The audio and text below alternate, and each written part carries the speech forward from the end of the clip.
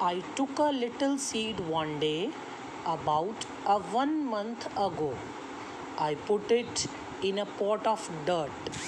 It hopes that it would grow. I poured a little water to make the soil right. I set the pot upon the sill where the sun would give it light.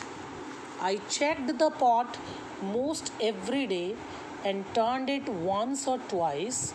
With a little care and water, I helped it grow so nice.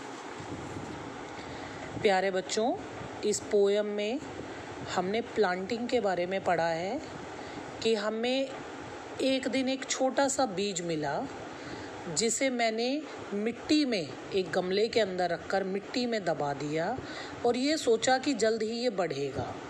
मैंने उसमें रोज़ाना थोड़ा थोड़ा पानी डाला और उस गमले को उठाकर एक सिल पर रख दिया, ऐसी जगह पर जहाँ रोज़ाना उसे सनलाइट, सूर्य की रोशनी मिल सके।